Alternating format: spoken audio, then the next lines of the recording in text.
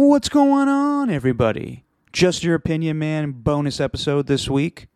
Derek Papa here, solo dolo. You're probably asking where's Stephen Langford. He's a good son, had to take care of some family stuff, and we'll get him on the next episode. But for right now, we're going to give you a bonus episode where we'll do our football picks. I got Stephen to text me his football picks for Week 11, talk a little bit about the Warriors, and have a great interview with KNBR's John Lund. But real quick, I want to talk about the Warriors. Holy crap. I think I'm ready to say they're back. And it's early in the season, and they haven't got Clay back yet, and James Wiseman hasn't played. And that's a good thing because they are playing well without them. And to go into Brooklyn and to beat Kevin Durant like that was very impressive. This team is reminding me of the 2015 team every time I watch them. I don't want to get too ahead of myself, but I think they're back. Not to the, Kevin Durant days, but they're back to being themselves again. And it will only get better when Klay Thompson comes back. It will only get better when James Wiseman plays for the first time, really. But it was just very impressive. The best win they've had since Kevin Durant left the team. Amazing win. Very interesting that the Brooklyn Nets fans were giving MVP chants for Steph Curry in Kevin Durant's arena. He must not have liked that. But yeah, let's do wins or wangs for Week 11 in the NFL. Who will come out on top and who will spend the next day on the pod? It's time for wins or wangs. Thank you, Elena. Elena Matsorkas. Great job always voicing that segment. Let's pick some games for Week 11. Starts off with Thursday Night Football as Mac Jones should have been the Niners quarterback. Just kidding. Or am I? They face off against Matt Ryan and the Atlanta Falcons, and I don't think this is going to be a close one. I'm taking the Patriots, and Steven does as well. Then we got the Dolphins going off against the New York Jets. You got Joe Flacco starting that game, and you got Tua Tagovailoa starting for the Dolphins. I like Tua in this game. I'm taking the Dolphins. So does Steven. Does he, though? Let me double-check this. Yeah, he's taking Miami. Good. Then you got the Saints at the Eagles. Trevor Siemian trying to get his first official win as Saints starter. And I'm going to take the Saints here. They were upset by the Eagles last season. Jalen Hurts beat them with Taysom Hill. I'm taking the Saints. And I think Steven is... No. Steven's taking Philly. Oh, that bastard. That crafty bastard. All right, what else we got here? We got the football team, Washington football team, going to Carolina. I'm going to Carolina in my mind. And in my mind, I don't see the Panthers winning. And I think it's kind of crazy that they're starting Cam Newton. And this is the game I wouldn't want to start if I'm Cam Newton. Because who knows Cam Newton better than his old coach, Ron Rivera? Riverboat Ron's going to throw everything he has against Cam Newton, who didn't do much. Again, in the Arizona Cardinals game last week, I know he threw a touchdown and ran for a touchdown. He did the I'm big. But besides that, he just did some Trey Lance packages. So I think it's kind of crazy that they're starting him in front of P.J. Walker, who actually won the game for them. I'm taking the football team. And I think Steven is going against me on that one. He's taking Carolina. Figures. All right, what else we got here? The Lions got a tie. And they go off against the... When I say go off, they're going up against the Cleveland Browns. Browns got their ass kicked by the New England Patriots last week, so I think they're going to be angry. I'm taking the Cleveland Browns in this one, and so is Steven. The Niners, coming off their big Monday night win over the LA Rams, go across the country to face off against the Jacksonville Jaguars. No, it's a short week. No, it's a long trip. I'm still taking the Niners to beat the Jacksonville Jaguars, and Steven is as well. Then we got the Texans up against the Titans. Eventually the Titans will start to fall a little bit without Derrick Henry, but not this week. I'm taking the Titans, and so does Steven. Then we got the Baltimore Ravens coming off their bad loss to the Miami Dolphins on a long week. They haven't played since last Thursday. They're up against the Chicago Bears, who haven't played since last week. Or 2 weeks ago on Monday night against the Pittsburgh Steelers. I don't think the rest is any good for the Bears. I think the Ravens come out and beat them. But Steven disagrees with me as he's taking the Chicago Bears. Then we got... What else we got here? as I'm looking up this shit on my phone. The Packers at the Vikings. Last time I checked, Aaron Rodgers has a bad toe, and that's an upgrade from what everybody else was talking about him a couple weeks ago. He goes to Minnesota to take on the Vikings, and even with no Aaron Jones, I kind of like the way A.J. Dillon was running last week. The Packers' defense is pretty incredible. I'm taking the Green Bay Packers over the Vikings, and so is Steven. Indianapolis goes to Buffalo, and while I think this will be a good game, I think the Bills win it because they're the better football team. Taking the Bills. Actually forgot to text Steven his pick for this one, but I'm just going to assume he's taking the Bills. And if I'm wrong, too bad. And then we go to the late game. Steven seemed very down about the Raiders and their loss to the Chiefs last week, but I think that they get it done this week. I'm going with the Raiders, and so does Steven. Then we got the Arizona Cardinals going up against the Seattle Seahawks. Don't know if Kyler Murray's going to play. He was limited in practice the last few days. And I think Russell Wilson just has to play better than he did last week. He was rusty as hell against the Green Bay Packers, but I think a week under his belt and a week with more practice, I think they'll do better. And plus, it's just hard to win in Seattle, especially if you're an NFC West opponent. I'm taking the Seattle Seahawks, but Steven differs, and he's taking the Arizona Cardinals. And in the big game of the week on Fox, you got the Cowboys going up against the Chiefs, and I think the Chiefs come all the way back now. They have rectified their demons from earlier in the season. I'm taking the Chiefs to beat the Cowboys, and so does Steven. Then on Sunday night, you got the Pittsburgh Steelers. We'll see if Ben Roethlisberger plays. We'll see if Minka Fitzpatrick plays up against the LA Chargers. Joey Bosa and Justin Tillery. We'll see if they play, dealing with COVID. But I think the Chargers get the job done after laying an egg the last few weeks, and Steven agrees with me on that one. And then the Monday night game, you have the New York Giants kind of getting healthy, and they go up to Tampa Bay, but Tampa has had 2 bad losses in a row. I'm taking the Buccaneers, and so does Steven. So all in all, Steven and I have 1, 2, 3, 4 different this week. So we may have a tiebreaker, which I know he hates. All right, let's get to the interview. Very happy that this guy was able to join me. Pretty much a mentor to me in radio. Taught me how to be goofy and edgy on the radio and try to get away with it. And sometimes you don't. And that's what we talk about in this interview. I'm so glad that he had time to join me. It's the great John Lund. Enjoy. All right, joining me now on Just Your Opinion, Man, is the guy that I pretty much stole every bit from in radio, whether it was Truth Machine or a Caboose Pistol. This guy is a radio veteran. You can hear him on KMBR. He does the 49ers pre and post. You can also hear him on ESPN radio nationally sometimes. And he's been pretending to laugh at my father's jokes for the last 10 years. It's John Lund. Oh, yeah. What's up, John? I can't believe I'm doing this. I just got done with a pop-up, and now I got another pop-up. Like, what are you, crazy? I don't know how much I can handle in a day. I'll see how long I'm sorry I'm putting you through this, but I want to ask you, I've been listening to the show. I still listen, love it. Yeah. And how come you don't do the Oh Yeah anymore? I used to be your staple. You know, I came over, so your dad and I did the show over on 95.7, and then I came over there, and I didn't do it with Tom. You know, it wasn't something that I did, because Tom at the beginning of his show has got a different thing.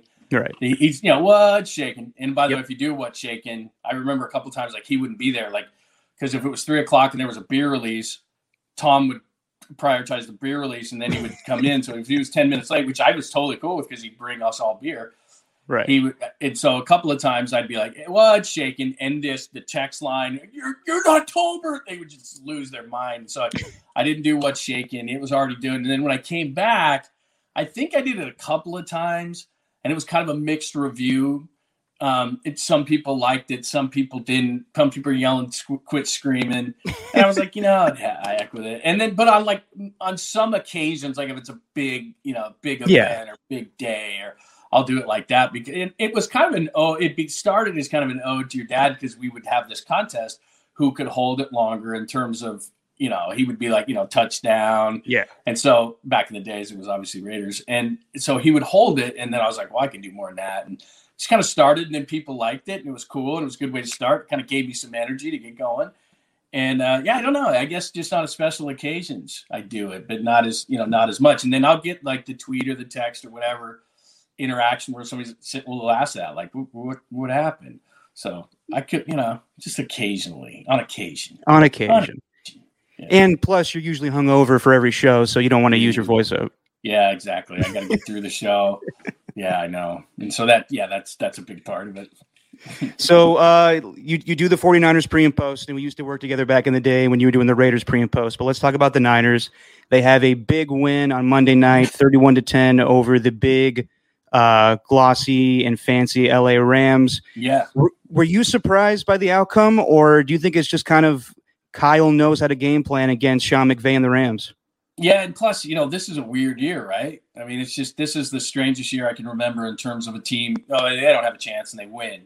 Just the last week, WFT against the Buccaneers and playing the Jags this weekend. And your dad keeps bringing up the fact that this isn't a walkover game, John. They beat Buffalo, his Bills. They beat his Bills. And so, but that's happened probably any better would know this 2, 3, 4 times. We're like, oh, I'll just take the favorites this week. And then they get absolutely crushed. So, it's never been probably more true that any team can beat any team. But as far as the Rams go, the NFC West. I mean, for some reason, the Niners have beat the Rams 5 times in a row. I think part of it is because I used to interview Kyle all the time, and I was on Tolbert's show. And I do think that he's got a bit of a thing against McVay because, remember, Shanahan's the big brother and McVay's the little brother. It's not the other way around. Yep. And so I think the thing that set him off, and I asked him about this one time, was – remember when McVay did that thing where it was in a press conference and he started rattling off all these plays from different games and the internet went crazy and social media went crazy. He was like, oh, look what he could do.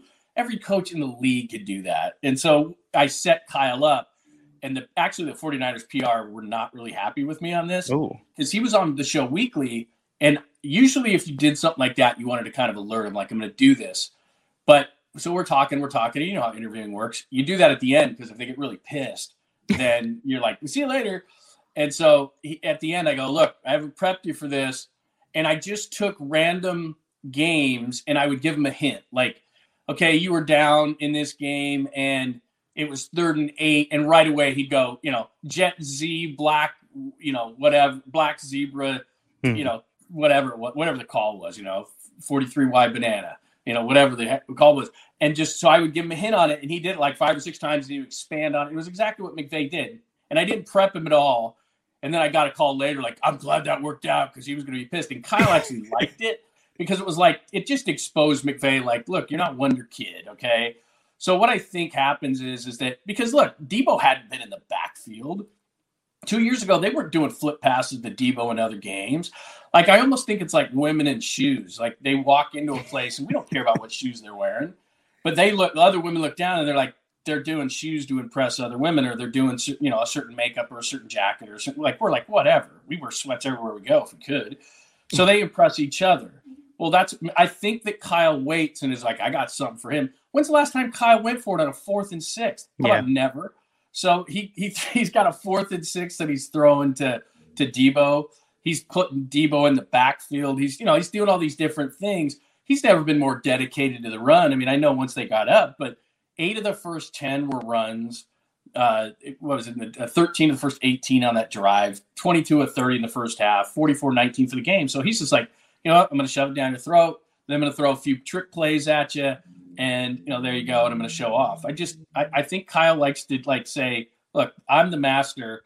You're, what is it? The Jedi. I didn't watch enough Star Wars. Yeah. But it's like, I'm the guy. I'm the guy. Yeah. You're not the guy. And I think he gets up for that game. No, and I remember you bringing that up because I remember you doing that interview, and I always thought that Kyle and McVay were close, but there's always been kind of animosity with Kyle towards McVay being like, yeah, I can do the same things. I just don't live in LA, and my team doesn't go after every high-priced free agent. Yeah, and you live in LA. You know how it works, and that's where I grew up. And what happens is that it's not only you have to win in LA, but you're here with the 49ers. I guess they're competing, but in LA, you're competing. If you're the Rams, especially coming in late like they have, we know they were there before, left, came back.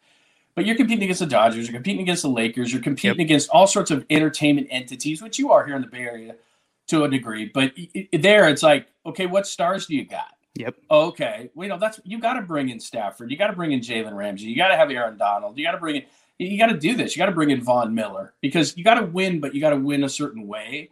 And that's why, McVay's the perfect coach for the Rams. And so they're always going to get all that pub. OBJ's, they all want to go there. They want to be part of the thing. But that's in LA. That's what you got to do. You got to win that. You got to win, but you got to win that way. Like, that's why the Chargers, Justin Herbert's kind of like, yeah. They're never going to get any fans. You got it. It's winning, but it's winning with star power. If it's the Lakers, the Dodgers, anybody that gets a consistent crowd or consistent buzz, that's what you have to do there. I think a lot of people, they just resent it. Yeah, definitely. And I'm sure it helped that Kyle beat the Rams knowing that he wanted Stafford really bad in the offseason. But I'll ask you about the Niners. After that win, beating the Rams 31-10, the presumed favorites for the NFC West, do you expect the Niners to go in an upwards trajectory right now, or do you think it was just a one-game thing? Let's see where it goes from here. I'd like to say that you could, but that was the first consistent game they've played all year. So yeah. I have no, if they'll do it this week, and people laugh, oh, Jacksonville, they're 2-7. The difference, as you well know, is, okay, you play the Cardinals, you know them, and they get blown out with Colt McCoy at quarterback. And then you play the Rams, and they know them, just like we just said. Now, Jacksonville, I was talking to your dad about this.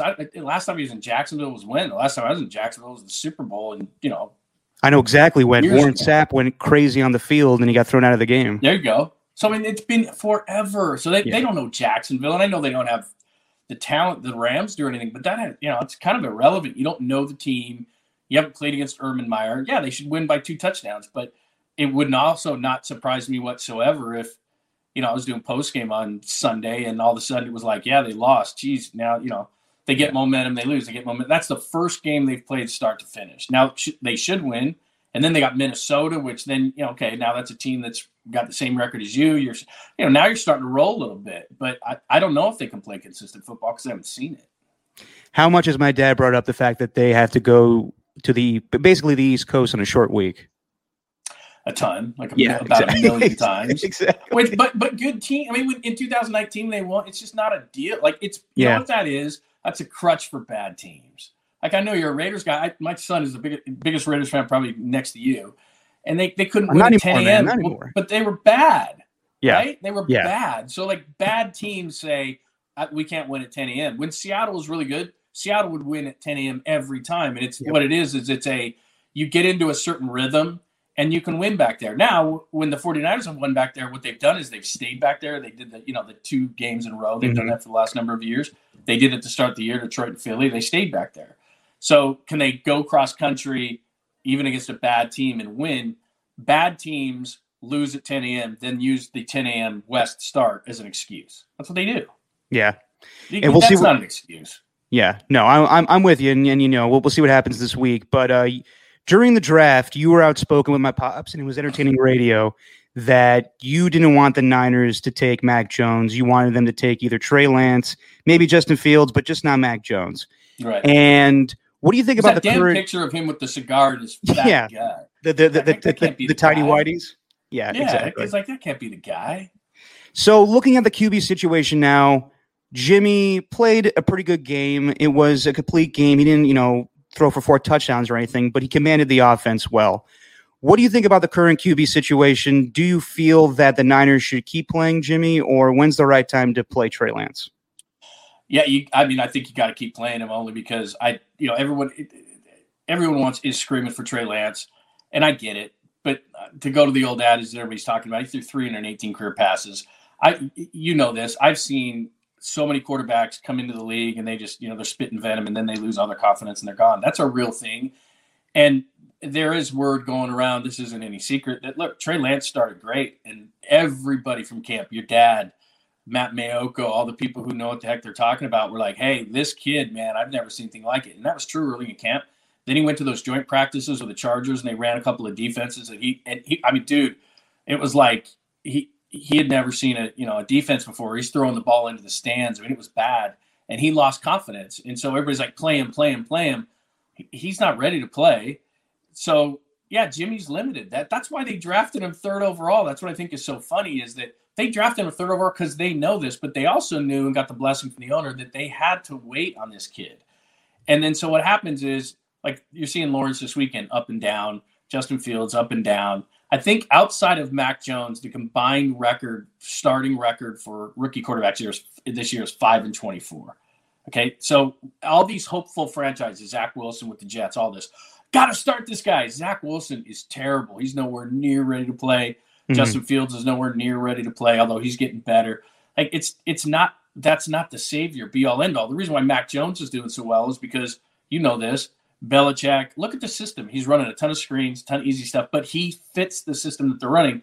And then as he gets older, they'll expand that. He'll get better and better. But he's in a great situation. The problem with the 49ers, let's say they have to play him. As we saw in the Arizona game, they have to run a completely different system. He can't run what Jimmy's running. So if he's starting, then that whole week, not just for him, for the entire offense is different. So the offensive line is not going to be used to a guy. Okay, Jimmy's dropping back. Where's this guy? That's different. Jimmy gets rid of the football very quickly now, which is he wasn't doing that earlier. But it's 1, 2, 3, hit the back foot, the ball's gone. Trey Lance is running around. He's not seeing it. So now it's different for the receivers. It's different for the offensive line. Look, I think Trey's going to be a good player. I don't know. I mean, I think he is. But Mac Jones is good now, so it brings pressure. And would I change the pick? No, I wouldn't change the pick yet because I don't know if Trey Lance, what Trey Lance is yet. But I say this, Mac Jones is making it really hard. Your dad and I were talking about this today, actually, off the air. If let's say Mac Jones, they pick Mac Jones, which wouldn't have been popular among the faithful, or everybody would have lost their mind, right? No. There was a definite divide within the decision makers, too. There were a lot of people who wanted Mac Jones. There were a lot of people who wanted Trey Lance. People can figure out, because they took Trey Lance, what people wanted Trey Lance. It's not really hard to figure out. Exactly. So let's say that they take Mac Jones and they play that Arizona game that Trey had to play in. Okay, if they win that game and Mac Jones plays really well, which maybe he does, maybe he doesn't. Remember, atmosphere has a lot to do with whether a guy's successful. So, okay, he hadn't played yet. He plays in that Arizona game. They win. He plays great. Mac Jones is probably starting now, right? I mean, that would maybe be the difference, or maybe he's not. Maybe he didn't play that well, but he's a super smart guy, makes a lot of good decisions, gets the ball in the right hands. He could run Kyle's offense. He's incredibly smart. They wouldn't have to play anything different than Jimmy. But I think a lot of people thought, okay, well, is he just a major, major upgrade over what Jimmy is now? I don't know. Most likely. I mean, I would ask you, do you even think Jimmy's on the roster if they took Mac Jones third overall? I mean, they don't owe him any more money. So again, if Mac Jones is on the roster, does he win the position in preseason? Maybe. And then at that point, what you can do is you can move Jimmy. Then you can say, Jimmy, take a pay cut down to $5 million or whatever it is you want to do. At the trade deadline, New Orleans had lost their quarterback. Yep. And that was the only way I saw Jimmy off the roster, was if a team that thought it was going to contend loses somebody before the deadline. So New Orleans loses Jameis, and you're thinking to yourself, well, could Jimmy go? Well, I think if Mac Jones is on this roster, yeah, he's probably gone.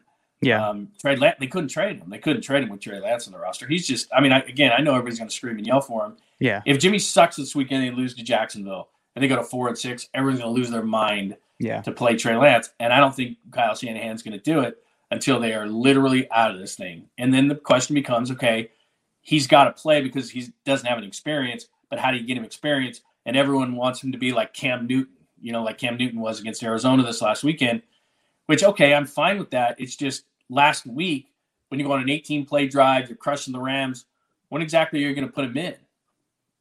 Yeah. And I think that the rumors of Jimmy Garoppolo going back to the Patriots were legit. So there probably was something in the fact that if they took Mac, that Belichick was going to come and get Jimmy if they had the cap space to do that. Yeah, but we heard different things. The other part that's wrong is everybody says, okay, they could have sat at 12. Well, Belichick knew. I mean, he's not stupid, so he's looking at the teams who need quarterbacks ahead of him. Once they went 1, 2, 3, he's looking at it going, okay, if they had sat. What my point is if they had sat at 12, who's to say the Patriots? Because at that point, Mac Jones is the only guy left. All right. So you're getting to the Niners pick at 12. Belichick knows. I mean, he was we saw him at the Mac Jones. He knows Nick Saban really well. He wanted Mac Jones. So he sat at 15 and he looked at other teams and he said, nobody's jumping ahead of me to get Mac Jones. But if the Niners had sat at 12, he knows at that point, because Trey Lance would have been off the board, Fields is off the board, like all these guys are off the board. The last quarterback's Mac Jones, and the Niners are sitting there at 12. He probably jumps to 10, 11, wherever he has to go to get him. So it's not automatic that if the 49ers would have sat there, they would have got Mac Jones and their picks. I don't know that that's accurate. I agree with that. All right, that's Niner Talk for one day. Let's talk. I can't believe you went that long on Niner Talk. Yeah, I know. I had to make you happy before I ease into the hard stuff. So you do a fantastic job setting up my pops, and you work with Tolbert. You get the audience to know a lot about them, but I feel like a lot of people don't know about you. So I want to talk about you for a second. Give us your background. You're very comfortable. Yes, very uncomfortable with that. Tell us a little bit about how you got into radio, and you've been a veteran for quite some time. You know, the other cities you've worked in. Yeah, you are old, but I know. Just tell me about the cities you worked in, some of your favorites, and how you got to be. You were a program director, and while you were on air host, how you got to be where you are today. It's a crazy story, just because I'm so old and have been around so long that essentially what happened was I was writing. And a friend of mine, his name's David Locke. He's the play-by-play voice of the Utah Jazz. If anybody listens to like any of the Locked On podcasts, he's the guy behind all that stuff. So anyway, he needed people. They had just got the rights to the Utah Jazz in 1997, and you know, sports radio is still relatively new. I mean, you had WFAN, you had the major markets who had Boston's rolling and all that, and KNBR's going. And so anyway, he calls me and he says, we don't really know what we're doing. You want to jump aboard. And so a bunch of us jumped aboard, and we started doing radio, and we got really lucky because the Utah Jazz just happened to be really good. And so, 97, 98, just because, again, not because I was qualified, but because there was nobody else to do it, I did the locker room for the Utah Jazz, and I had a live mic. It was incredible. So I'm like, young in the business, I don't know what the hell I'm doing. And they're like, hey, you're going to take a live mic into the Bulls locker room with Jordan Pippen and Phil Jackson and just do what you can. And so back in those days, again, I have some old cassette tapes and stuff, but I'm sure it was horrible. But I'm like, hey, Michael, I'm like nervous, and I didn't know what the hell I was doing. And, you have an earpiece in, and they're like, hey, who do you got? And it was the coolest thing, because what they let me do is I was the opposing locker room. So 90 minutes before every game, we'd start a pregame show, and they're like, who do you got? I'm talking to Barkley and Garnett and Olajuwon. I'm walking into their locker room because I didn't know any better. And nobody else would walk in there like, what are you doing in our locker room? It was obviously long before COVID. So I'm talking to like anybody who's anybody, you get 2-3 minutes on it. And then after the game, I'm in the opposing locker room, whatever. But I got lucky because it was really Last Dance. My second year on this beat was Last Dance. And so all that stuff they did, I was right there. It was incredible. And by the end, Scotty and Michael, they all hated each other. In that final episode, they're in Salt Lake City, and you could actually see me on like bent down when Jordan hits that shot on the, because I've got this headphones on. And so I go into the Bulls locker room, and so Kerr and Bushler and all those guys, Kukoc, they're all partying in the middle. Then you had like Dennis Rodman with Carmen Electra on his lap. And I literally stood there for like 2 minutes, and somebody had to like shake me like, dude, what are you doing? Because he had a towel on. So you got her sitting on his lap with like big security guards, couldn't get near him, but you could still see her. And it was like, wow. Right. And then Michael's in a room with like DiCaprio and Montana, and you could see it. There was a window, but you couldn't go in.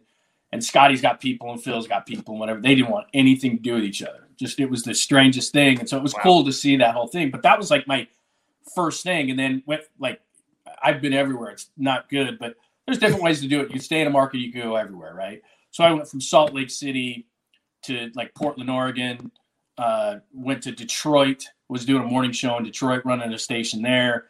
That's where I met Kevin Graham, our guy that we have now at KNBR. Went to Detroit.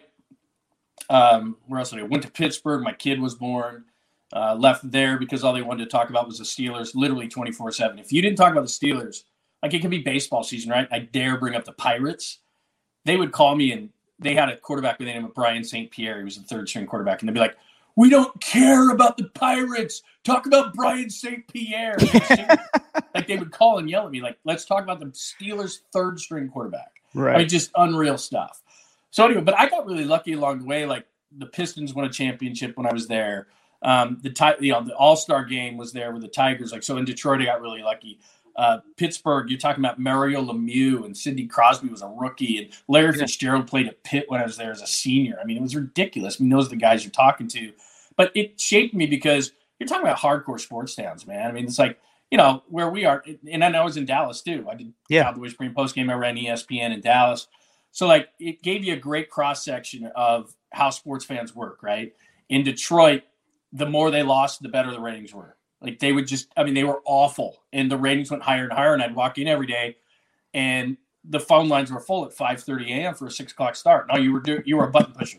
So it was like, Lions suck. Yeah, fire Mariucci. The Lions suck. Harrington is terrible. Thanks for the call, Bob. Next caller. Same thing. Like, for 4 hours, just pushing buttons so people can scream. And every day is gray, and they're just angry, right? But the Pistons were really good. My first year, the Tigers won 43 games they signed Pudge Rodriguez. So you go from there to Detroit, Dallas, same thing. Football all the time, right? You dare bring up the Rangers or the Mavericks, and we carried the Mavericks. And I ran the station. I worked for Mark Cuban. It was just crazy. So anyway, long story short is going from, Detroit, Pittsburgh, places like that, Dallas, you really get a cross-section of what, fans are like. And then you come to the West, which I love the best, because people get angry about the West Coast. But if the Raiders, I think, are different. But if the Niners lose, if the Warriors lose, if the Giants lose, if the A's lose to an extent, people find other stuff to do. In Detroit, it was just people would get angry. It would bother them for a long time. The Steelers out of the playoffs. I mean, seriously, it was documented that beer sales and booze sales went up and production at work went down. It bothered them. Yeah. I mean, Monday Night Football in Pittsburgh started at 9 o'clock. Half the people wouldn't make it in the stadium. I mean, it was just they were drunk. I'd do pregame shows. I'd watch Ravens fans and Steeler fans just literally duke it out. We were stupid enough to give away a keg at our pregame show. And so we get people drunk, and then they'd see Ravens fans walking by, and I'm trying to talk, about the game, Roethlisberger, this or that. All of a sudden, you'd see these Steeler fans who were getting drunk at our tailgate jump the fence and tackle Ravens fans for just walking by and start fighting them. I mean, you just don't see that. I mean, Raider games are crazy, but you know this as well as I do, having done, the pre and the post and stuff with your pops and Romanowski, and nobody would come up on stage with Romanowski. They weren't crazy enough. No. But they're respectful, like other fans. Like, they're cool. Now, I was at a Patriots game one time that wasn't so cool. But generally, I mean, that's Tuck Rule stuff. But generally speaking, man, Raiders fans have a bad rap. So long story too long. It just gave me a really good cross-section, both running stations and, doing sports talk in those cities, from Dallas to Pittsburgh to Detroit to here to kind of Salt Lake City where I started, of just different cross sections of fans, because Salt Lake City would take it personally if somebody left town, like if a player left off the Jazz, Gordon Hayward or whatever, they get mad. Sacramento's that way. OKC with a cupcake thing and Durant, they get mad personally. What, you don't like our city? Durant leaves the Bay Area, and it's like, dude, that's on you. Like, you're stupid for leaving us. They're not mad at him. They respect him and go your own way, but they're like, you're stupid for leaving us, So it's been cool, because this is my favorite, because we have sports and perspective here. Whereas on the East Coast and something, they use it as a badge of courage that they get pissed off, and they live it and wear it all the time. So you talked about the many cities you've worked in, and you've been a pre and post game host for most of those cities and most of those teams. And you have always done a good job of kind of portraying to the fan listening to the broadcast that you are a fan yourself of those teams, whether it was the Raiders or the Niners. And I know for a fact that you weren't always a Niner fan. You weren't, but you do a good job of pretending that you care. I mean, you do care, but it's just part of the job that you are so into the team that you have to be for the listener. And in my opinion, I find a lot of people now wanting to tell people, like nationally, like Mike Greenberg has to tell everybody that he's a Jets fan. Everybody nationally has to say like who they're a fan of these days. Mm-hmm. Do you find that kind of unprofessional a little bit, and more so that I think people on air should be kind of impartial? Yeah, well, my whole thing about it is that I just don't. I would never do that, because I think from a standpoint of, first of all, when I work in a market, I want those teams to be successful, because I think of it from a business standpoint. Look, it's good for business if the Niners are good. When we were carrying the Raiders, it was good for business if the Raiders were good. It's good for business if the Giants win 107 games. It's good for business if the Warriors are good. Because for us, it makes for, so you have your hardcores. The A's are a perfect example of this. They have their 10,000 fans, which I immensely respect, especially because right now they're going to hit the reset button as they always do, right? Yeah. Hang on. What are you doing? Sorry. Anyway. All good. I'm seeing this person flash behind me. Move along. But what you have is, I want the teams that I cover to do well. And look, what starts happening is you get to know those players. Yeah. And so it's not, I had friends that were huge 49ers fans growing up, but I wasn't a 49ers fan. But then what happens is you start talking to these guys and you know the guys. I know Kyle Shanahan. I'm not saying we're good friends or anything like that. But when I first got here, Joe Staley was on with your dad and I for years, and now he is again. But I wanted Joe Staley to win. When they lost Super Bowl 47, I was upset because I knew a bunch of guys on that team and I wanted them to win. So it's good for business, but what starts happening is you start to get to know guys, and the teams that you grew up liking, it's not really that big of a deal anymore. And I think fans are like that too. You move to a certain region and because it's community, and a lot of, look, I respect people who stay with their teams. Absolutely. A's fans are like, are you kidding me? I'd last like a day as an A's fan. If you're trading this guy, you're trading that. There's no way. And people can call that bandwagon jump in. Look, I've always said, it's like a restaurant. It's like, hey, if you keep coming, then we'll get really good steak. But until then, we're going to feed you crap. But I swear, if you just keep coming, keep feeding us money, then we're going to get better. We'll build a better stadium. It's like, no, it doesn't work that way. You give us a good product, we'll follow you. I don't have to stay with you until you get good, or I don't have to go through the heartbreak of it. But yeah, I want the teams to do good. And I think that having the bias of this is my team, then you lose credibility, because what starts to happen, especially as you well know in the social media world, is, well, you like this team, you like that team. I get that anyway. Like, people say, you love this team, you're a homer, you hate this team. I get both ways. It's amazing that way. And the other thing I hate, which is the other side of it, and your dad has always done a great job of this, which is, look, I get it. Your paycheck says whatever team you're broadcasting for, but don't insult my intelligence. I want some sort of, I don't need smoke up my ass constantly. This team is great, and this player is great, and this, and this, and this, and this, and this. And there are certain broadcasts in which it's hard. Like, you have to turn down the volume. I get it. And I understand you're getting pressure. And honestly, there's never been more pressure than there is right now, in terms of, okay, you're a marketing arm for us. Most teams now consider the broadcasters to be marketing arms.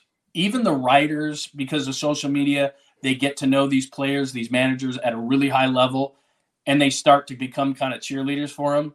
Mm-hmm. Look, as a radio guy, we kind of, I don't know how you view it, but beat guys have always been just, hey, I'm a beat guy, and I'm impartial, and I'm going to write those stories. It's harder and harder. The line gets more blurred and more blurred, and then the teams can take away things from you, and things can happen. But team broadcasters, it's one of the most difficult positions to be in, because I'll give you a great example. When I was in Detroit, there was a guy named Mark Champion, amazing broadcaster. And look, the Lions are 0-16. They're 2-14. They're terrible. Joey Harrington threw this interception one time, and Champion just went, "Joey, what are you doing?" He lost it. He had just had enough. Years and years and years of the Lions being so bad, he just lost it. Guy gets fired. Well, I had called him. He was in Florida. We were on the air. We're doing a morning show. He was in Florida. He didn't even know. I called him and I go, "Hey, man, Mark, will you come on the show and talk about you getting fired?" He goes, "What?" I'm like, "You didn't know?" Oh, wow. Before social media, really. And he comes on. He was gracious enough. And now Dan Miller, he's a great broadcaster, Fox guy. He does Lions. He's done the Lions for years now. But if you listen to his broadcasts, they're a lot different than what Mark Champion's broadcasts were. And that's just over the years what it's become, is that the teams look at you and then they say, "Look, you're a marketing arm for us." And if you won't, and again, look, there's a lot of teams too, and the 49ers are this way with your dad. The Raiders were this way with your dad. Mm-hmm. They allow you leeway, no question about it. But the way it used to be and the way it is now is different. You cannot, as a team employee, as a broadcaster, say certain things that you used to be able to say. You just, as a play-by-play, as an analyst, you just can't, because you're just not going to be around long, because they want you to market for their team. Exactly. And that's why it always makes me laugh when my dad says, "Oh, I'm still a Bills fan," and like the Bills play the Niners, the Raiders. "Oh, I'm so torn." He's not torn. Dude, it's paying the bills. I mean, exactly. If I ever get that from somebody, it's like, look, I'm paying the bills. Yeah. I'm paying the bills. And you do. Let's be honest.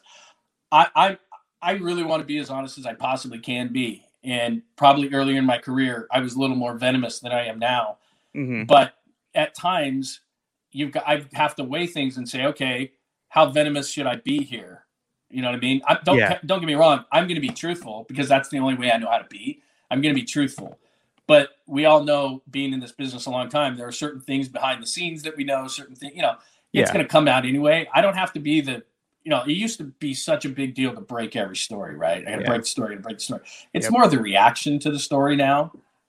That's basically what it is that, okay, here's a story. That's what I try to do every day with your dad. Yeah. Greg Papa has a big name, and deservedly so, in this market. Part of our show is me getting the hell out of the way because people want to know his opinion on what's going on. And so that's what I try to do. I try to set him up and say, okay, what's your opinion on this? Well, that's what everybody wants to know from credible sources. What does this guy think of the story? Or from jackass wild sources like Stephen A, Screaming A, he's going to say the craziest thing and I got to tune in. So there's different ways to do it. It's certainly, as you well know, it's changed over the years. Yes. It's, accuracy is a lot less important, and how you deliver the opinion seems to be more important than the actual accuracy of the opinion or credibility of the opinion. Yep.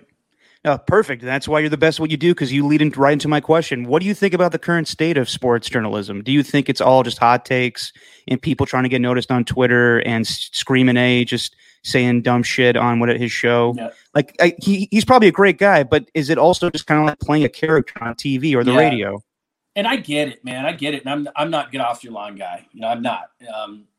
But I think there will be a reset at some point. But look, I get it, because of social media, because everybody's trying to market themselves, because it's so crowded now. I mean, everybody's doing something. And so what happens is you have to differentiate yourself. But what you have to do as a broadcaster then, in my position, is you have to decide, who's telling the truth and who's not. And that's why guys like, Schefter and Woj and all these people become really, really important, because you have to know who to believe and who not to. Because when I first got into business, you could pretty much say whatever. There were certain people who had certain opinions, whatever. You could pretty much, now you just have to be discerning, but in who you're going to listen to. Because what's funny is, and people don't realize this, just because somebody said something, and I'm not talking about Screaming A or anything like that. I'm talking about organizations, because they know how to manipulate it too. They leak it to certain people. Look, when you hear rumors, hey, this, like free agency in baseball is going on right now. Hey, this team's interested, that team's interested. It's an agent. Like, can we go through all these codes and decide and make people understand that, hey, did you see where the Giants or the A's or whatever it is, the team or the Dodgers, they're interested in this guy? Like, I'll give you a great example. Corey Seager. I don't know who his agent is, but he's like, hey, it's between the Yankees and the Dodgers. Everybody wants it to be between the Yankees. Throw the Red Sox in there. Like, you're trying to leverage it up. I guarantee you that's not coming from a credible source. That's an agent trying to jack the market. So everybody's kind of got to understand where things are going. But just back to your original question, look, I'm all for entertainment. I like to entertain. I like to have fun. I like, you know what I mean? I like hot takes and all that kind of stuff. But when that's all you're doing and you become predictable, I remember, I'm so old that I remember when you could call Stephen A at his house when he was working for the Philadelphia Inquirer, and whether it was I was in Utah or Portland or wherever. I could say, hey, man, could I get you 5 minutes for the pregame show? And he would actually talk about the 76ers. And it was, and he didn't scream. I swear to God. He didn't scream one time. He just talked normally. Yeah. And now it's become the volume of your voice. Kendrick Perkins shouldn't have a job. He's a jackass. But I'll give him this, because you got to make a living. And it's not, I'm sure he made enough money to live off. Yeah. But essentially ESPN has gone to him. And this is more ESPN's fault than anybody else. But ESPN went to him and just basically said, will you say anything for this amount of money? No. How about this amount? How about this amount? Oh, yeah, okay, I'll say anything to that. Nothing credible comes out of his mouth. And then what happens is people reference it. And then it becomes some sort of like, Kendrick said this, Kendrick said that. Screaming A said this, Screaming A said that. Like, there are certain people who we know are just going to say jackass things, but that's their bit. And everybody in the media has a thing, right? Okay, the beat writer needs this. The TV guy needs, an 8-second funny cut. The radio guy needs that. Everybody's got their thing. And I think everybody knows it's almost like we all fall into a trap though, like soap opera, right? So Yeah. Screaming A says something and you think to yourself, I'm not going to relay that. And I kind of have a rule on our show. I don't really, again, nothing against him. He's got a bit. I respect it. He makes a lot of money, but I don't reference anything he says on my show because I don't care. Like because he's not being real. Like he doesn't really believe that. None of these guys do. Skip or, and I like Shannon Sharpe. I know your dad had a big rift with Shannon. Then we had him on at the Super Bowl in Arizona, and they were like best buddies. I wanted to vomit, and they were like friends. But it's like, dude, he was still the Raven that took it how many ever yards against the Ravens. Oh That's the same guy. But he's become that, and so it's like again, he's a really smart guy, but they pay him a lot of money to basically say, you take this side, I'll take that side. He has no credibility, but I bet he makes $5 million a year, and for $5 million. What one of us in the media won't allow in a pre-show meeting, you take this side, you take that side, you take this side, you take that. It doesn't matter how much jackassery or how stupid it sounds, because if you're going to pay these guys enough money, they'll say whatever you want. Yeah. Right? No, and you guys were talking about the other day with Charles Barkley. Draymond was talking about him on the Manning cast. And when if you ever met Charles or talked to him on the phone, he's the nicest guy, and then he plays this character. He is. Yeah. It's the same thing. But again, for him, like, we talk about him all the time. I love that show. Yeah. And your dad's kind of a little bit different on it. And I understand a lot of people are like, I want a more hardcore or one more. To me, I'm looking for entertainment. And again, everybody knows what to think of Charles. I mean, for how many years did he say a jump shooting team's never going to win? Well, that's what every team's a jump shooting team now. So exactly. Everybody's old school. My era was the best. I know when I'm going to tune into TNT Inside the NBA, I know what I'm going to get. It's hilarious. It's funny. And, some people are like, well, Kenny has credibility. Well, Kenny's screwing around too. There's no show that's even close to that. Like ESPN's tried to put together a show. It's horrible. No. Why do you think Draymond was on the Manning cast the other day? Because ESPN's trying to grease the skids, because you start looking at guys who could make a difference and make people watch. Draymond's that. So TNT and ESPN are going to have a fight down the line. Oh, when Richard Sherman decides to hang it up, there's going to be a fight there. He's going to be either on First Take or one of those shows. He's going to be that kind of a guy. So you can see the guys who are going to be that. But the reason why Draymond was on the other night is because ESPN's saying, okay, if we really want to compete in the next generation of NBA players that actually maybe have that kind of a show, that's the guy we got to have. Real quick, I've been talking about this on the podcast with my co-host Steven, and I've been talking about it with my pops. You've watched the Manning cast pretty much every week. Do you think that this is going to be something that goes on, or do you think that this is so big that Peyton Manning has to be a part of the broadcast eventually, the actual broadcast? I've loved this kind of stuff forever. The college football has done this way before the Mannings, and they would have the multicast. They still do it. I remember Gruden was on it. They have one where just college coaches on it. They had it one year. It was like Jay Billis and Bill Walton were on it. Like, it's, you and I we didn't really hit on this part of it, but it's the platforms now in media. You've got to reach everybody in every way. So if you're a casual fan and you just think Bill Walton's funny, then you'll tune into that one. If you really want hardcore, the coaches will give you that. What I guess I don't understand with the Manning cast, I love it. I don't need a play-by-play. And I'm not a Steve Levy fan. Nothing against him. I'm not either. He's an incredibly talented broadcaster. I'm just not a fan of him in that particular place. But I don't need play-by-play guys. I can see the game. So, and I'm not all that particularly smart, but I don't need a play-by-play guy. I go to games all the time. There's not a play-by-play guy there.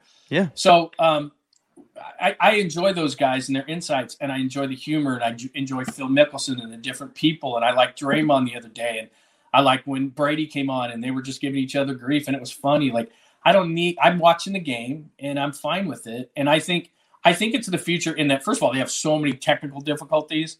So they have to clean all that up. And you know that better than I do, the behind the scenes stuff. It's like, Draymond came on the other day and his microphone went down his shirt. He's trying to fix it. And I think that was, maybe they did that on purpose because he was trying to promote his podcast. But, with Colin Cowherd, But so he's a Fox guy. So it's like, well, ESPN's going to screw that up. I'm a total conspiracy theorist. So what you've got, that's what you have. But to me, if you can do that, what play-by-play guys are you tuning in for anymore? Al Michaels, Alan Chris are good. Joe Buck, I don't hate Joe Buck like everybody else, but whatever. He's not making me tune in for a game. I mean, there's very few. So if you had a cast that actually had it, I mean, technology nowadays is good enough to where everybody should be able to be heard. And they need to turn down the sound of the game, by the way. Turn down the sound of the game. You're not doing play-by-play for it, so we can hear you guys because it's getting mixed with it. That's just one thing. But make sure that the audio is good enough and make sure that, everybody knows what they're kind of – I like the off-the-cuff stuff to a point, but sometimes it's too much. But, I mean, it doesn't have to be Eli and Paint for me. I think down the line, basketball, if I'm the NBA, look, why wouldn't you have an alternative broadcast? Platforms are the way. You have to deliver to people. It's the same thing with us and KNBR. KNBR's got a massive signal. It's got an incredible brand. But the future for everything is my son's 17. He knows everything about sports, but he gets it delivered to him like a fillet, right? It's like, I just want the highlights of it. I don't want to sit through all the minutia. And that's how I see it like that. I want it delivered to me by who I want. So I want the Mannings, or whoever is going to entertain me during the game or give me some insight. Because all any of us are looking for is a couple of nuggets during the game so we can impress our friends later and say, hey, this or this, some stat or some nugget or some insight or some, we're trying to learn something about the game. Now, if it's hardcore and this is your team and it's the Super Bowl, I could see why people didn't want to hear it. But I've heard from so many people like, I don't get the Manning cast. Well, then you probably need the play-by-play of it because that's what you're used to. Yeah. But as everything evolves as it does, and media is no different, when we see more and more of this, then we'll get used to it. Because when new stuff happens, what do people do, especially old people? Your grandpa's like, I've never used a computer. And like, he's happy about it. You're like, dude, like when this becomes the norm, then people will get used to it. Now there's a lot of people who are like, whoa, this isn't right. We need the play-by-play, we need the color guy. And I'm not trying to put your dad out of business at all. They'll always sounds like you are, which I wouldn't mind, but no kidding. But we're always going to need that person because it's some people like to watch it like that.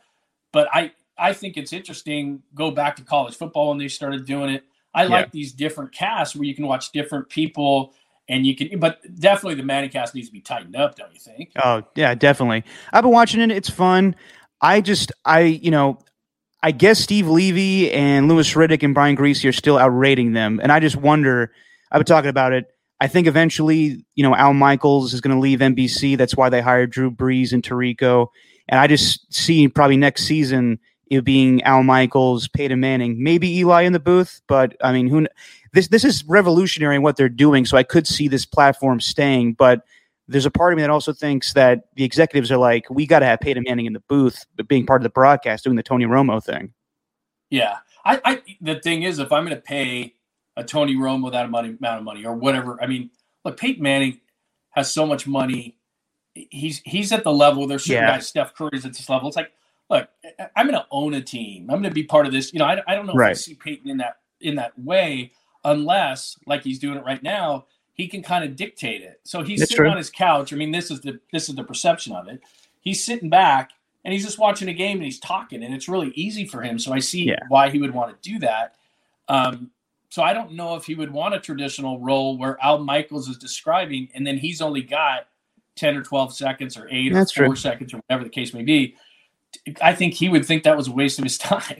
You're probably right. So I think he likes this, No, it's on his time and the way he can dictate it. A few more questions, then I'll get you out of here. No worries. Cool. So you brought up the A's, and I know your son's a diehard A's and Raiders fan, and I grew up that way, and obviously times change. You've been in the Bay Area for about 10 years now. Yep. And I just want to know, do you think it's obviously it's hard to get ratings talking about the Raiders and A's, and that's why the Raiders left, and that's why the A's may leave. Do you think that it's better or worse for the Bay Area to not have the Raiders or A's? Oh, I think it's better to have them. There's no question. The thing that bothers me in both cases is it would be just so, especially for the A's now, it would be so cool. I would love to see them get a stadium and be able to compete financially. Everybody's like that. I mean, look, it's better for the Giants because it keeps them on their toes. Having competition is great. Why do you think gas stations are across from each other? Competition is good in business. When you don't have competition, then I'm not that the Giants will, especially under Farhan, but at some point in the future, they could get lazy. Like we've got the market cornered. People don't realize how much teams think of business because what you have is fans are under the impression for the most part. There's a lot of teams who don't want to win, the Clippers or whatever, though they do now with Ballmer. But there are teams who don't want to win. But people are under this impression that every team wants to win. They want to win the business game because usually who owns them is a successful businessman, and he's torn. Not everybody's Cuban. Mark Cuban wants to win. He really wants to win. Ballmer wants to win. Lacob wants to win. I would say that the majority of owners aren't like that. John Fisher doesn't want to win at all costs. There's no way, obviously there's no question about that. But what I would like the A's to be able to do is compete financially. So they don't have to be the Yankees. They don't have to be the Giants. But if they could keep, the current rendition, if they could keep a Matt Olson and a Matt Chapman, and then they draft and they build, and all of a sudden, they're competitive for free agents. It's no fun, and I don't know how they do it. And I give A's fans a ton of credit. Like I said, I don't know how you go through a rebuild. I don't know how, when Bob Melvin leaves town for nothing, how you can stay with your team, because I would be so irate about it.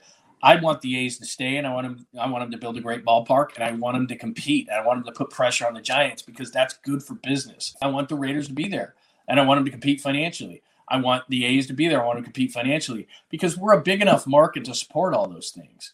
And I think that, and you know this better than I do, the A's would grow their base. The Raiders would grow their base. The Raiders are again, I'm telling you something the Raiders are a great national brand. They weren't a great local brand at the end because they had left, and there was a whole generation of fans who were 49ers fans. But they could have grown that because kids like my son, he grew up as a Raiders fan. He wanted an alternative to his friends all going to school, especially from a Giants standpoint, when they won World Series in 10, 12, and 14, and they were like, Giants, Giants, Giants, Giants.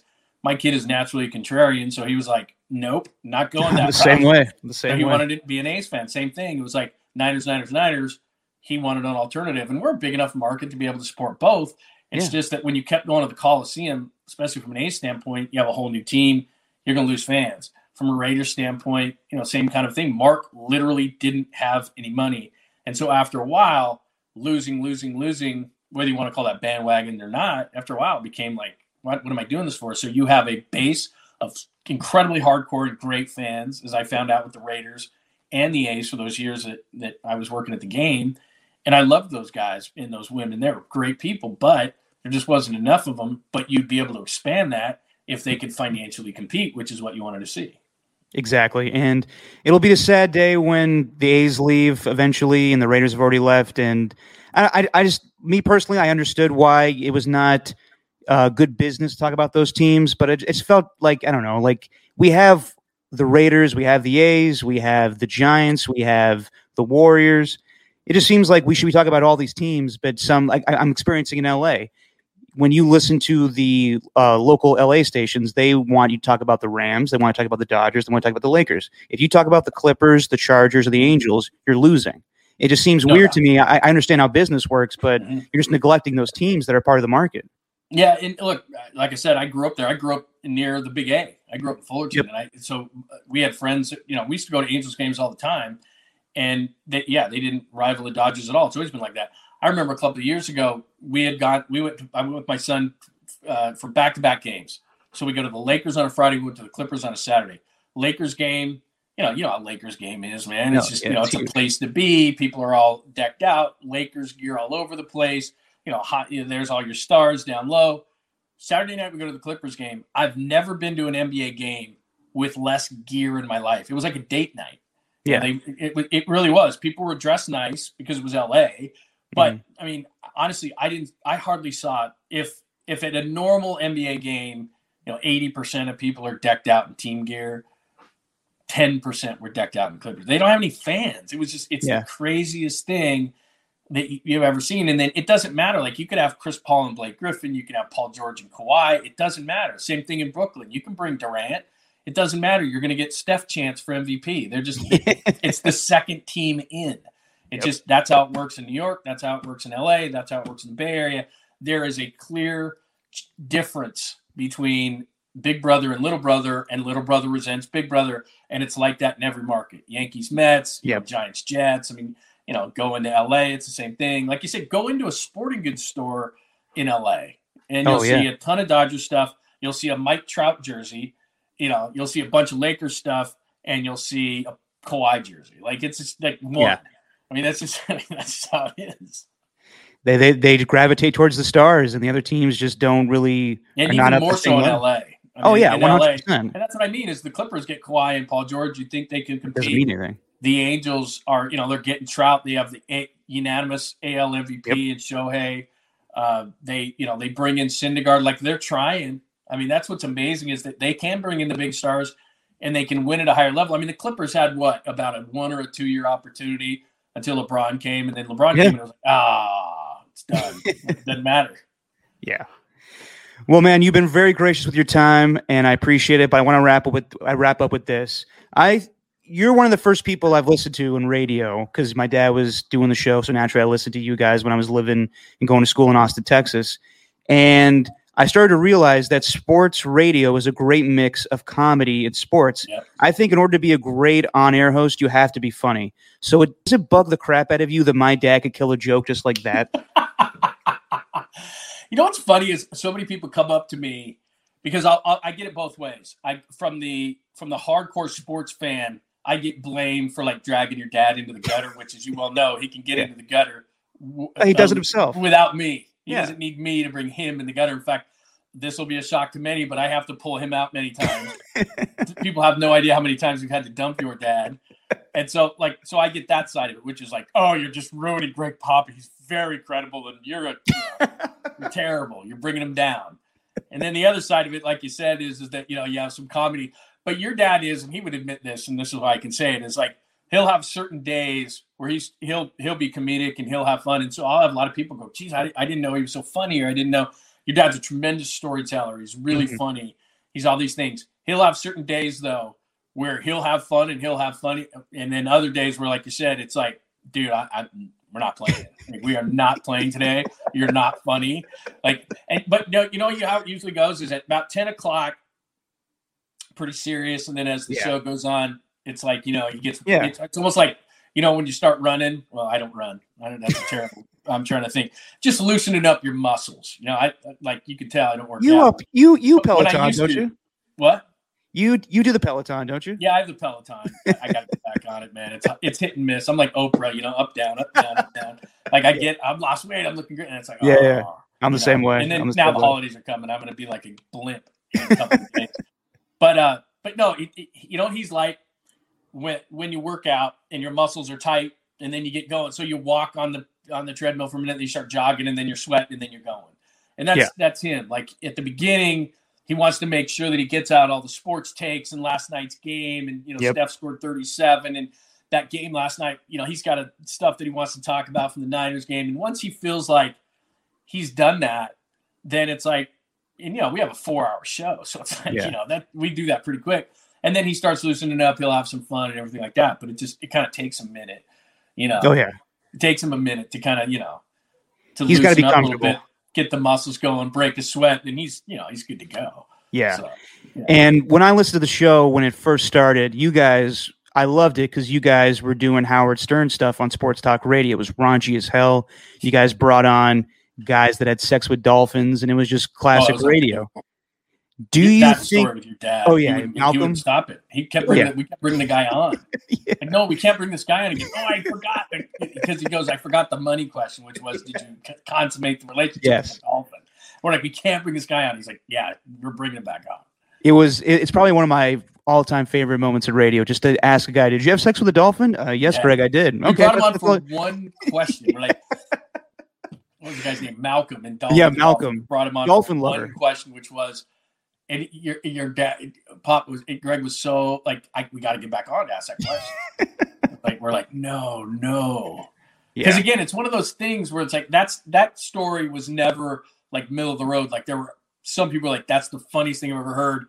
And then there was other people that were like, oh, you guys should be kicked up, on the radio, freaking out. And so we were like, okay, that's done. Like that was funny, good bit, but it's over. You got, this, you're a comedian. Like, got to know when the bit's done. Exactly. The bit at 2 minutes is great. The bit at 2.5 minutes it's done. But we bring the guy back on because he had to ask him the question. Oh yeah, you got to ask. So I ask you this though. I mean, I remember the show being raunchy, and you guys were able to say things and get away with it. Now we live in a PC world, and people are a lot more sensitive. Do you think that you guys like think twice now before you say something that you might offend somebody? Like, does that irk you a little bit, or is like it's just the way of the world now? No, I think everybody has to. First of all, in any medium, in any show, you have to evolve. You absolutely have to evolve. And I mean, anybody that listens to Stern, he's not even close to what he used to be. And I think part of it comes with maturity, but part of it also is reading the room. And in this case, reading each market. And yeah, there's no question about it that things we said, did, your dad still says. Your dad's like the Charles Barkley of the market. Things he says, I can't say.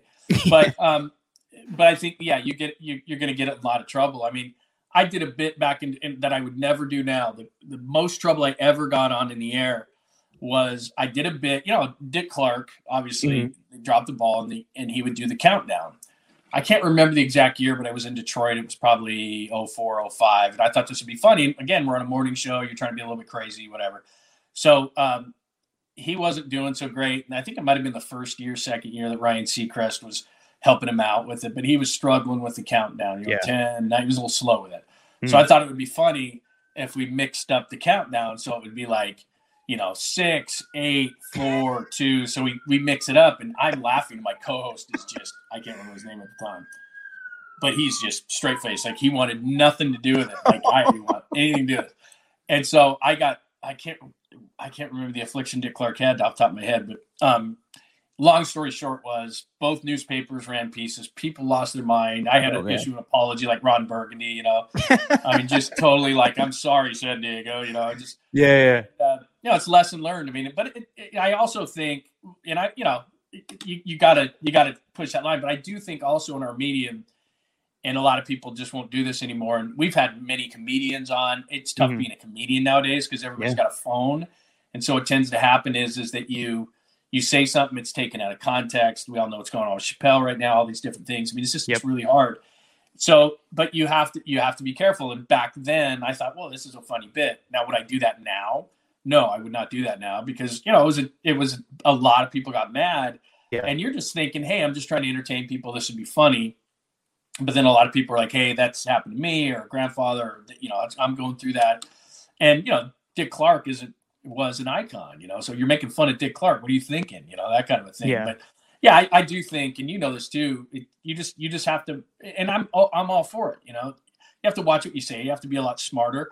Your comedy has to be a lot smarter. Being funny, you have to be a lot smarter in how you kind of do things. And sometimes you think to yourself, can we do this bit? And then you have to think about it for a minute, ask a few people.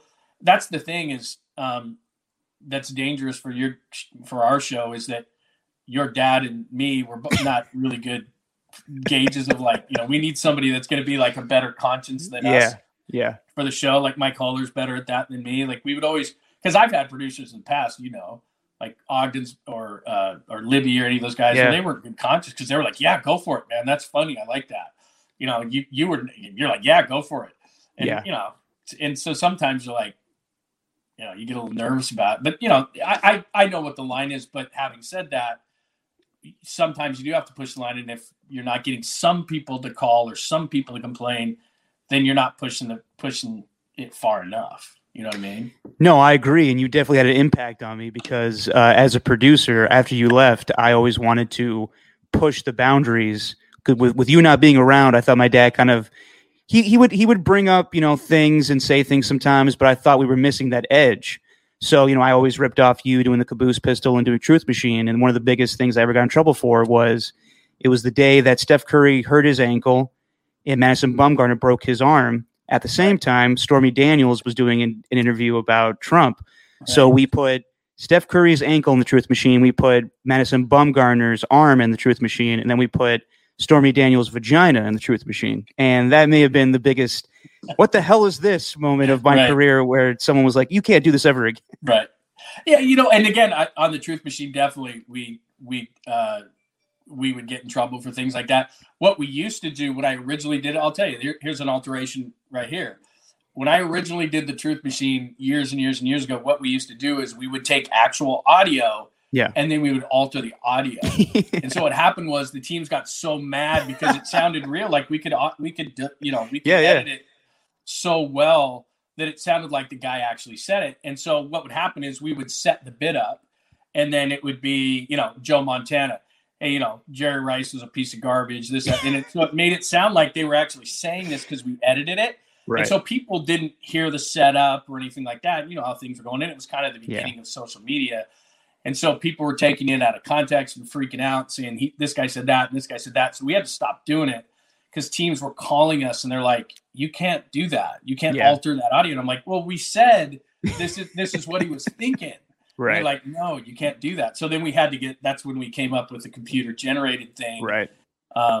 And we started doing it that way because teams were losing their mind. I mean, they were calling us like, because it was the actual audio. It was just like if somebody said, he's not he's a great player, and then we'd find something like, oh, he's not a good player. Exactly. Whatever. And so it would make it sound like they were constantly ripping their teammates and everything else. And so, players would hear that too, or they'd hear it secondhand from somebody. Yeah.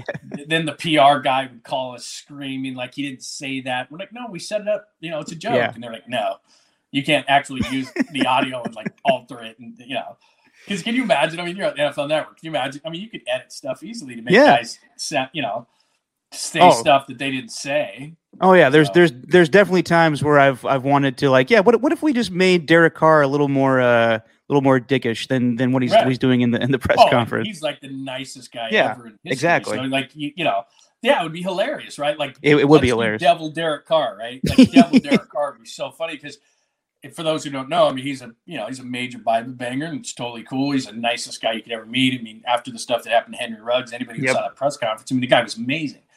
But if you made him like, I remember being over in London with him when he was a rookie, and he literally would sit there for an hour. Oh yeah. And these people are asking the dumbest questions in history. And I remember him walking away, and he was a rookie, and I was trying to help him. I was like, Derek, you don't have to stand there for an hour. Well, these guys who know nothing about football, they're clowning you. Like they're not. This isn't good. He's like, and he's a nice guy. No, it's something I gotta do.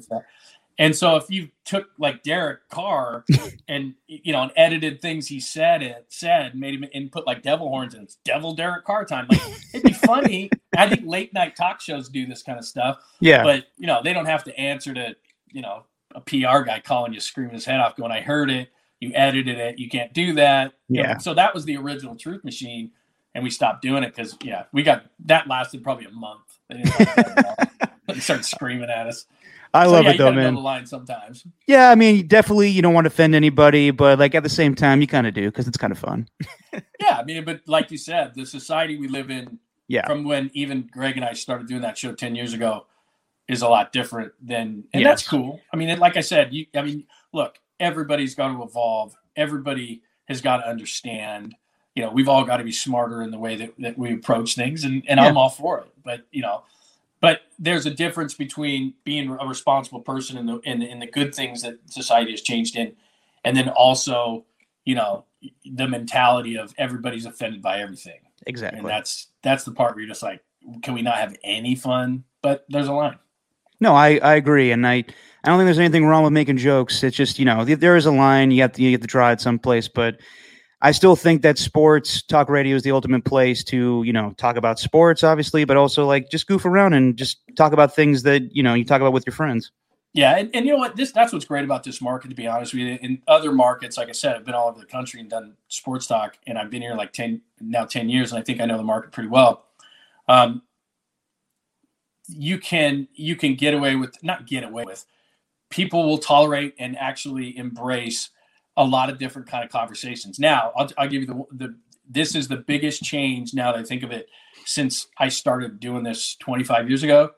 You could bring up politics every once in a while. You could bring up, certain things that you just can't now. I mean, you just can't. I never bring up politics. I very rarely will bring up personal issues, because what has happened, and really even since the pandemic, what has really happened, and really I'd even go back to like 2000, at least 10 years, there has to be a clear divide now between sports and politics, and really sports and a lot of news, even if, because there are so many things going on. And I have, at the beginning it was like, whatever, I'll do what I want. But when you start getting just inundated with things where it's like, look, I will not listen to politics. I will not listen to vaccine talk. I will not listen to, and I totally respect that because the line has never been clear between we've never been a bigger escape. I should put it like that. We've never been I agree. Than what we are right now because people want to be entertained and people want to talk about sports and they want sports to be fun again. And we've blurred the lines, not media wise, but just, this is just how it is because you can access these players so much more now and into their lives. A lot of times people don't want it. They do not want the negative. They do not want the vaccine. Don't tell me what to do. They don't want the political talk. They want to use us as the toy box and to say, you know what, we want to have fun. We flipped over to here to get a break. They've got enough stuff going on in their life between, what's going on with the pandemic and finances and politics and all the different negative stuff that's going on in our world that we've never had a clear line between. So I'll have fun and laugh and joke and use those kind of things and funny stories and TV. And there's so much good TV and Netflix and all these different, food and all the different things that we talk about away from sports. And then I'll talk about sports, but that's about it because I think that you've got as clear a line as you've ever had because they just want us to have fun, man. And I totally get it because I'm the same way. I'm beat down over a lot of the things that are going on in our society. And when I choose to be informed on it, that's where I'll go. And that's what I want to hear. But when I'm not, if you mix that now in sports talk, people, they can't get to the dial fast enough. No, I 100% agree with you. And I'm kind of that way now where it's just like sports is my escape. Like there's just too much going on in the world. And I just like to not think about that stuff going on. And I really, gravitated towards you, my pops during the pandemic. I was just sitting in my house, just being like, what the hell am I going to do? And then just like listening to you guys every day just kind of took me away from that. So sports. That was tough. That was the toughest thing. Because you didn't know, and then we didn't have any sports and, but that part was challenging and fun at the same time because what you could do is there was a lot of different things you could do. And we came up with different ways to get through it. And every Wednesday we'd have John Miller on and he, ask him a question. He'd go for an hour. And it was awesome. But, at the beginning we were talking about the pandemic and then people made it very, very clear after a while. It's like, look, we don't care about your opinion on it.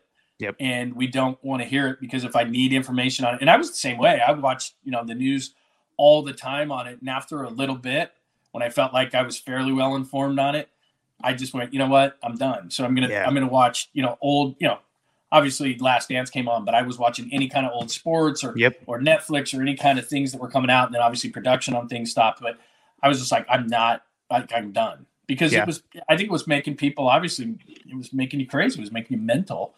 Giving you problems because it was like, that's enough. Like it's just negative. And the news talks are like, this is awesome. We're getting huge ratings. And after a while, you just had to stop watching it. And that's where people are now is that they're like, look, this is what I come to you for. And if you don't deliver it, I'm going to find somebody who does. Exactly. And you guys got me through that watching old games. Like I loved that, NBC Bay Area or NBC California during the pandemic was playing the 1989 World Series. It was just fun to watch that and kind of get our minds off of what was going on in the world. But man, I appreciate you spending more than an hour with me talking about sports and life and radio. And I thank you for letting me rip off every segment you ever came up with. So I appreciate it, man. You did is you just took it to the next level. And that's, that's like you said, any media, especially sports and sports radio, there's nothing new. We all do this kind of the same stuff and we put a different kind of a frosting or bow or whatever on it. And we change it to ourselves. And that's what's cool about it. Just I used to listen to you guys do it because it was funny. It was just, we kind of messed around with it and then, different, people have kind of different angles on how they do it, but that's this business, man. It's just, you do a certain thing a certain way, nothing. Exactly. There's nothing innovative or new. Yeah. No. But I'm basically just taking all of your shit and just pretending like it's fine. I have no issue with that because I stole it from somebody at some point. Exactly. That's like someone the other day was just like, hey, I heard the Truth Machine in another market. It's like, yeah, dude, it's been done before. Like, it's not anything new. It's like, and that's, believe me, dude, if I listen to sports talk all over the country. I drive around in my car and I listen to, I got buddies all over the country that I listen to and respect and think are great. And I try to get stuff from them and how they're doing things and what they're saying, or if they have a bit I like, or, you just steal it. And then all of a sudden it's like, somebody's like, who stole that from who? Yeah, exactly. Like, then I always say, I came up with it first. Yeah. Yeah. I remember Townie like being questioned by like some dude in a different market. Like, I came up with Make the Call. And he's like, the hell are you talking about? It's just exactly. You're the first person to come up with a game show segment for a radio show. Yeah. Yeah, because it's been so long and so many years. Like a lot of times you just forget. Like, did I come up with that, or did I steal that, or I mean, I generally think I stole everything, but I don't. Maybe I came up with an original idea. I don't know. Yeah. Truth Machine, I think was it could be, like I said, the original way we did it, where we did the editing. I think that was kind of an original thing, but maybe it wasn't. I have no idea. Yeah. If you ask Michael Urban, he says he came up with the two, but who knows? I know. I think he's lying. He's definitely lying. Yeah. Man, I appreciate you doing this with me. Thank you so much, man. Yeah. I dig it, man. It was a good time, and it's always good to catch up with you. And like I said, I've known you forever, man. And like I said, you and my son are like two peas in a pod, man. It's like Raiders, A's, like it's amazing. I know, man. It's tough to let the Raiders stuff go, but once they went to Vegas, I was kind of done with it. Yeah, that's rough. It is rough. Yeah. Plus my pop too, but yeah. Yeah, we could do a whole pod on that. Yeah, we could. All right, man. Well, thank you so much, and Thanks, we'll hopefully do it again sometime. You got it. Thanks, man.